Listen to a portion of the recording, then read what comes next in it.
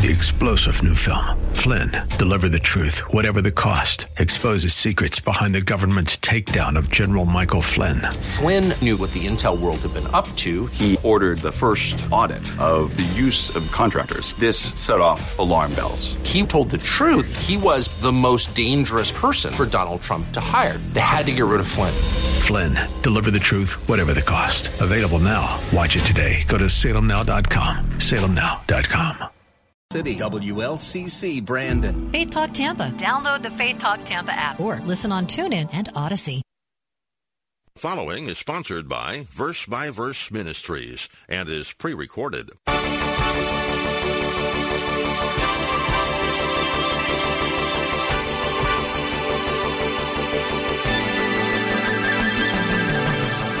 It's a matter of priorities. Don't live your life so that it's going nowhere of little spiritual consequence. You say, but I mind my business. I don't hurt anybody. Yeah, the people in the Guinness Book of World Records don't hurt anybody either.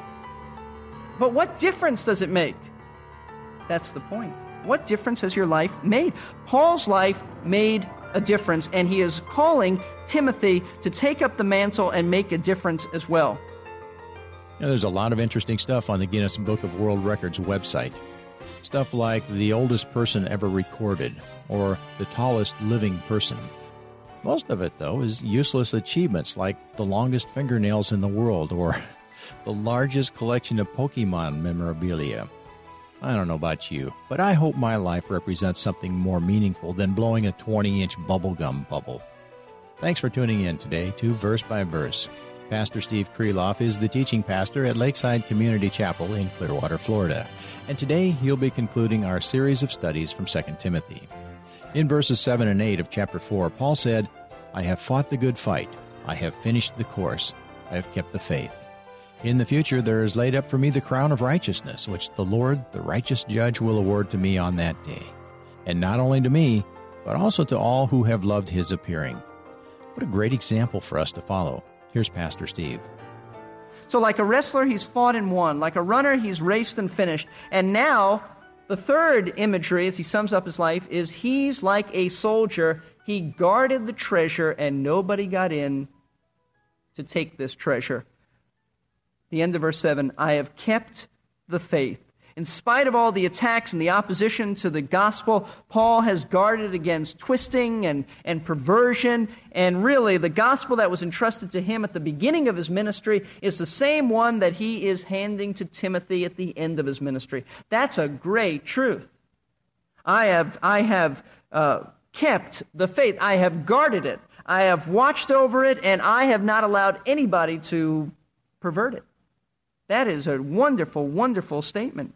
Now, when you come to the end of your days on earth, what will describe your life in retrospect? That's what I had to ask myself this week. What will describe it? I like what R.A. Torrey did. He put this very verse on his tombstone. What will describe your life? Have you struggled, run? Have you guarded? Now, here's a man with one foot in the grave and one foot in heaven, and just before he departs, it's as if he's shouting to his followers, look, follow in my steps. It's a general who is shouting to the privates, get going and follow and do it the way that I've done, so that when you come to the end of your life, you will have no regrets. But you say, wait a minute, those steps mean difficulty. Those steps mean heartache. You're right. Paul's Christian life and ministry was no party. No party. It wasn't easy. It involved labor, being misunderstood. It involved loneliness, sacrifice, danger, and it wasn't a happy life. There is a silly little song that is popular today which says, don't worry, be happy. Everywhere you go, you hear that. Don't worry, be happy. Paul didn't live like that. Paul's life was not happy. Joyful, yes. Happy, no. Happiness is dependent on circumstances. Joy is dependent on your relationship with the Lord when he is reigning as king. Paul did not have a happy life. Paul was not into creature comforts. But was it worth it? I mean, is it really worth it? And you and I have to ask ourselves this, because we're going to come to the end of our days. How do we live our life? Should we just say, listen, I'm going to get to heaven. Let's just live any old way. It really doesn't matter. Let's just be happy. Don't worry about a thing. Just be happiness is the way to go in life, because after all, that's it. Well, is it? Was it worth it for Paul? Absolutely. Because verse 8 says that's not all there is to life. In the future, there's laid up for me the crown of righteousness, which the Lord, the righteous judge, will award to me on that day, and not only to me, but also to all who have loved his appearing. At the end of a race in the Greek and Roman culture, there was a victor's crown. It was called the Stephanos. That's where they get the name Stephen from. My name in Greek means crown. There are two Greek words for crown, at least two that I'm aware of. One is the crown for a king, diadem, crown for a king. The other is Stephanos, which is a crown for a victor. That's the word that's used here, a victor's crown. Paul is saying that there was a victor's crown waiting for him in heaven. Nothing more remained for him to do now but to get the prize. The prize was waiting for him. Greek and Roman athletes who won athletic contests were rewarded with a garland of leaves worn on their heads, a wreath, a crown of leaves that were worn on their heads. It would be equivalent to our Olympic medals, only we wear it around our necks. They wore it on their heads. And Paul defines this, and you should see this in 1 Corinthians chapter 9. This is good to see and important to see because Paul defines this crown. There are a number of crowns. There are a number of rewards that the Bible speaks of, but insight is given into this in 1 Corinthians 9.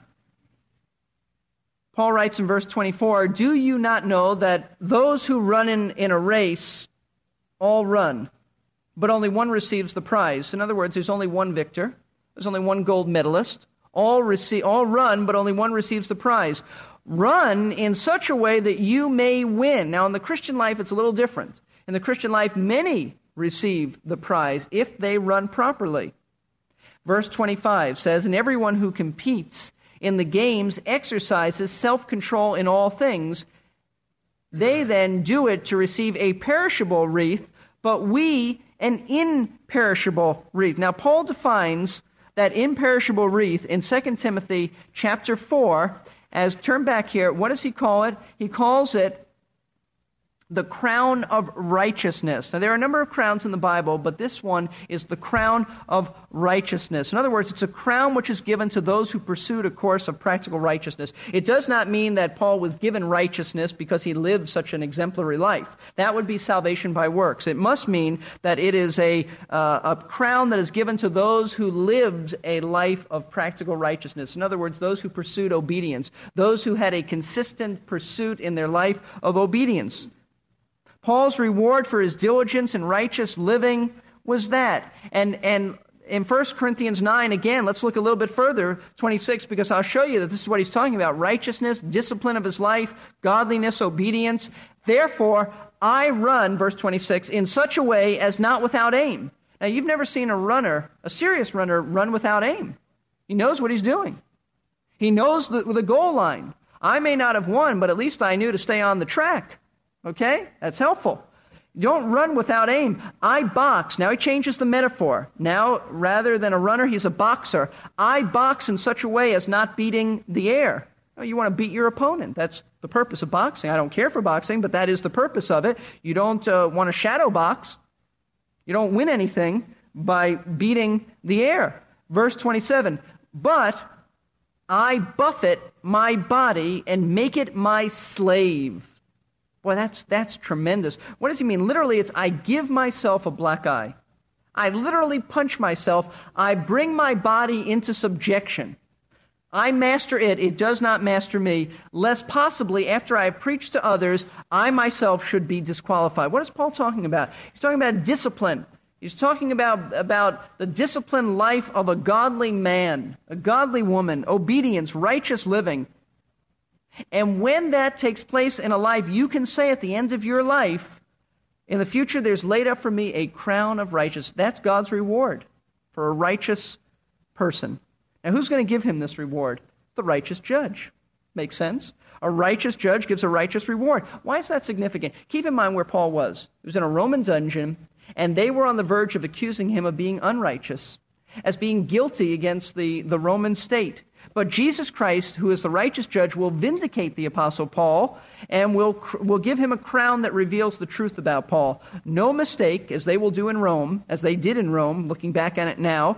No injustice, as Nero Caesar did with Paul. No, the truth is, he's a righteous man. The righteous judge will see to it, not the unrighteous Caesar. You think it's worth it? You think it's worth it living a godly life to get a reward like this? You know, we tend to think sometimes that rewards are handed out like we hand out at banquets. You know, here's so-and-so, so-and-so, so-and-so. Here, I'll give it to this usher. I'll pass it to that person. I don't think that's it at all. In Romans 14, we're told that we all get our reward from him. You know what I believe? I believe that this is a very intimate reward. I don't believe the Lord Jesus is going to hand it to some angels and say, pass it around. Pass it out. No, you know what the Bible indicates? That we receive this crown from Christ. I can't think of anything more thrilling than to stand before Jesus Christ and for him to say, this is for you, Steve, from me, for your faithfulness. I can't think of anything more thrilling than that. Anything. Could you? This is for you, John. This is for you, Mary. This is for you, Paul. This is for you, Timothy. This is for your faithfulness, from me. Thank you. Here's your reward. It's worth it all. All the sacrifice. I'd go through anything, even death, to get that. Nothing's more thrilling than that. That's what Paul's talking about. He could fight, he could run, he could do anything. You know why? Because his life had meaning, and he wanted a reward. That's not the only motivation, but that's a strong one. It's a good one. Now, when did Paul get his reward? Well, he says in verse 8, that day. He's speaking about rewards for a believer. That day. Well, what day? Revelation 22, verse 12. We just finished Revelation, but verse 12 of the last chapter, the last book in the Bible says this, behold, I'm coming quickly, and my reward is with me to render to every man according to what he has done.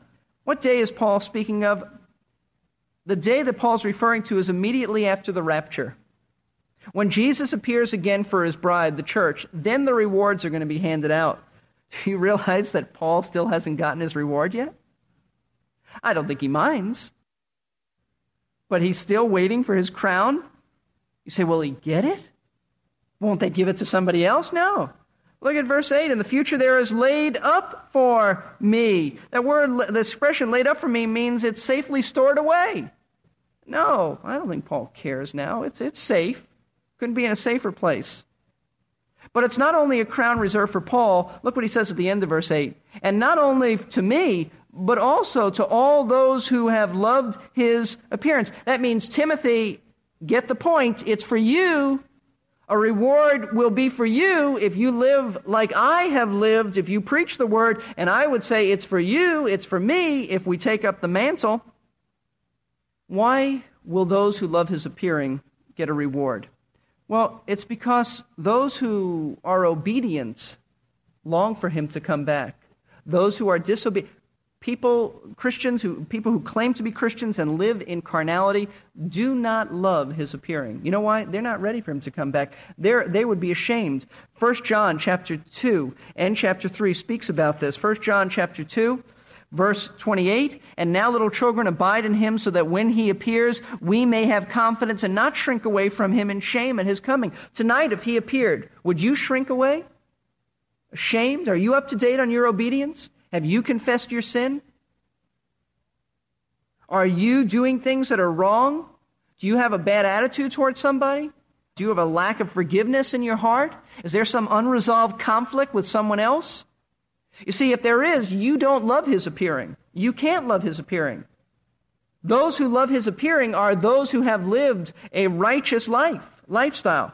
Look at 1 John 3, 2 and 3. Same context. Beloved, now are we the children of God, and it has not appeared as yet what we shall be. We know that when he shall appear, we shall be like him, because we shall see him just as he is. And everyone who has this hope fixed on him purifies himself just as he, that is, as Christ, is pure. In other words, we're motivated to live godly lives by the truth of his appearance. If he's coming back, and I know that he's coming back, then I want to keep my eyes fixed on that.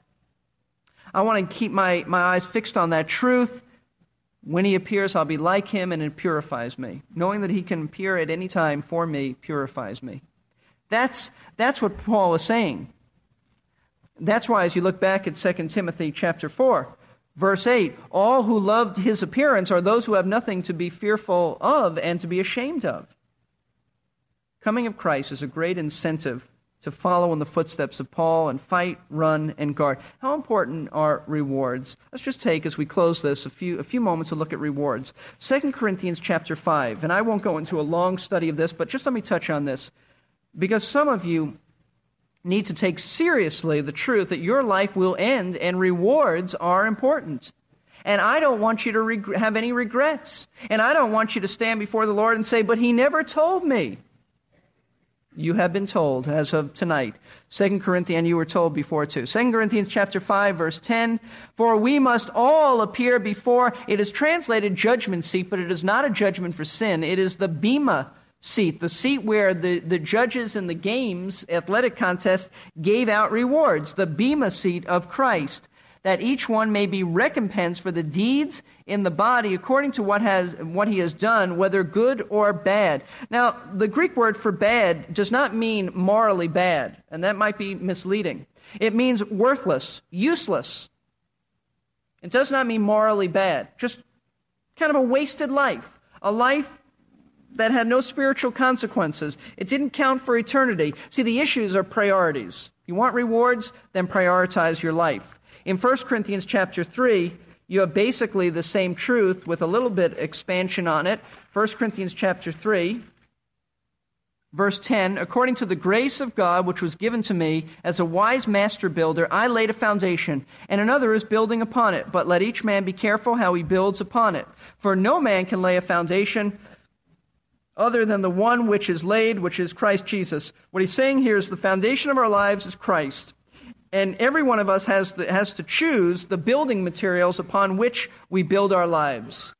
The foundation is the same, it's Christ. He goes on to say, now if any man builds upon the foundation with gold, silver, precious stones, wood, hay, straw, each man's work will become evident, for the day will show it, because it is to be revealed with fire, and the fire itself will test the quality of each man's work. He is speaking about a life of quality. Of what quality was your life?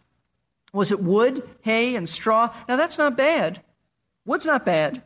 Hay's not bad. Straw's not bad. It's just destructible.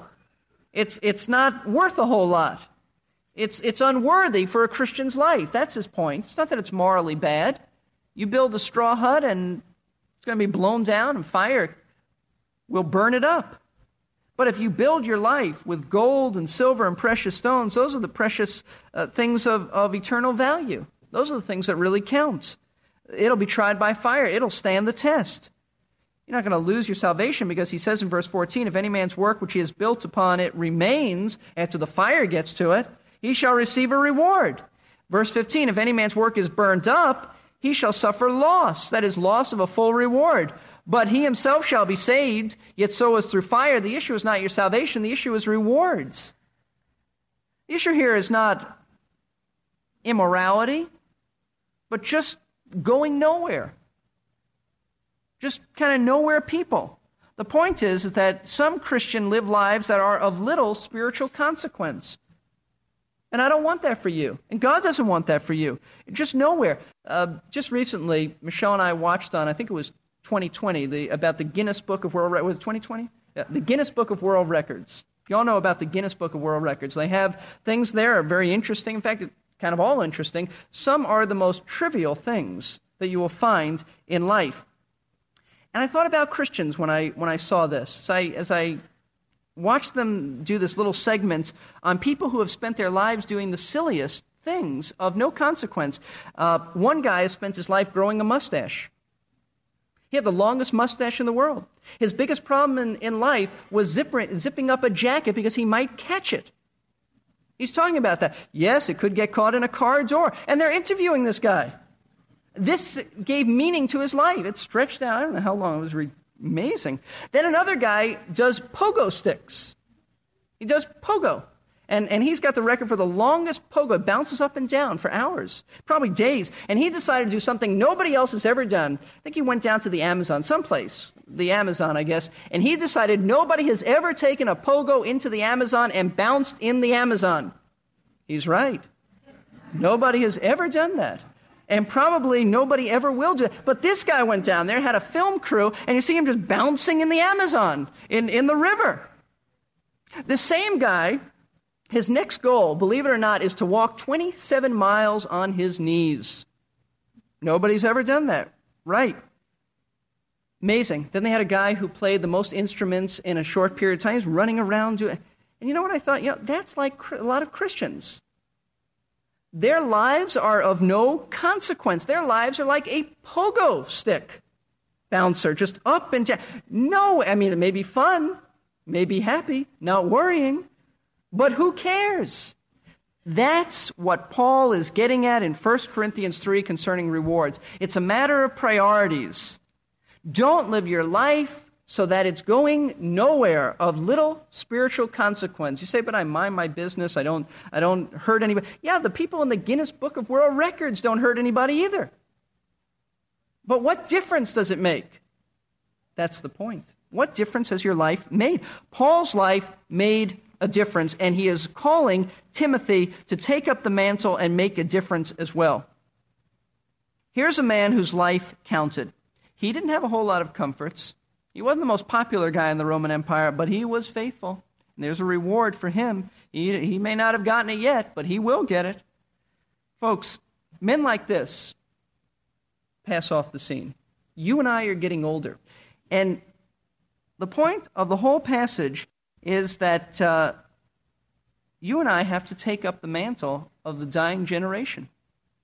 We have to invest our lives in the things that have eternal value. There are only two things that are really eternal. God's Word, the Word of God abides forever, and people. People live forever, either in heaven or hell. So you know what? Preach the Word to people. Preach the Word to people. Preach the eternal Word to eternal beings. I can appreciate where Peter Pan, remember him? I can appreciate where Peter Pan is coming from. There are times where I'll say to my wife, life was so simple when we were back in Bible school. We'd walk through the area and nobody really knew us. Not many people knew us. Nobody's really watching our lives, just trying to get through school. We didn't have the demands on us like we do now. And sometimes I'll say, Michelle, I wish we could go back. I wish we could go back and just kind of fit in and not stand out. I really long for that. And yet I understand the Word of God is that, no, God is maturing people, and He's maturing all of us so that we will be active in being on the front line, so that we could say with Paul, I fought the good fight. I finished the course. I've kept the faith. And what you need to face up to tonight is, at the end of your life, will you have regrets or will you have a reward? Paul's call is for all the Timothys, men and women, to grow up, to pick up the mantle, to get in the battle. There is an urgency to the hour. Where will the next group of men and women who are godly come from? You have the opportunity to be one of those. Have you ever said in your heart, God, use me? My teachers are dying off. Those who have taught me, Sunday school teachers, Bible school teachers, preachers, people I've listened to on the radio and tapes, they're dying. They're passing off the scene. It's your turn. Don't shirk that responsibility. Don't be like Peter Pan. You are to be active. You are to get involved. And you are not to retreat and say, oh, but it was so much simpler in the earlier days. Sure it was. God hasn't called you to stay there. He's called you to go forward. To be a Joshua. To be a Solomon. To be an Elisha. Pick up that mantle. Will you do that? Will you take that responsibility? Because if you won't, God will find someone else. Let's bow for prayer. Father, I pray that you would give us courage, endurance, and discernment as we decide how to spend our lives.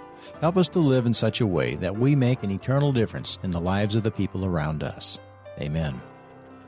Verse by Verse with Pastor Steve Kreloff is a ministry of Lakeside Community Chapel in Clearwater, Florida.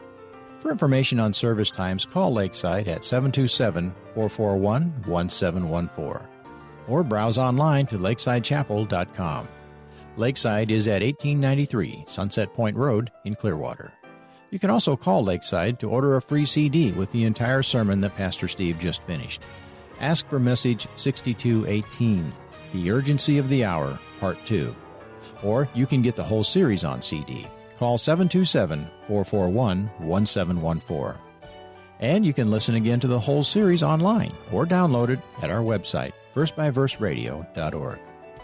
This is Jerry Peterson. For Steve Kreloff and all the others here at Verse. 3-star General Michael J. Flynn, head of the Pentagon Intelligence Agency, knew all the government's dirty secrets. He was one of the most respected generals in the military. Flynn knew what the intel world had been up to. He understood its funding. He ordered the first audit of the use of contractors. This set off alarm bells. The explosive new documentary, Flynn, Deliver the Truth, Whatever the Cost, uncovers the facts behind this scandal. Flynn told the truth. He was the most dangerous person for Donald Trump to hire. I find out the worst enemy that I'm going to face in my life is right here in America. They took my assessment and they wanted me to change it. And I was like, I'm not changing it. They had to get rid of Flynn. With in-depth interviews, archival footage, and never-before-seen personal records of the man behind the headlines. I just felt like I was drowning. Flynn, Deliver the Truth, Whatever the Cost. Available now. Watch it today. Go to salemnow.com. salemnow.com.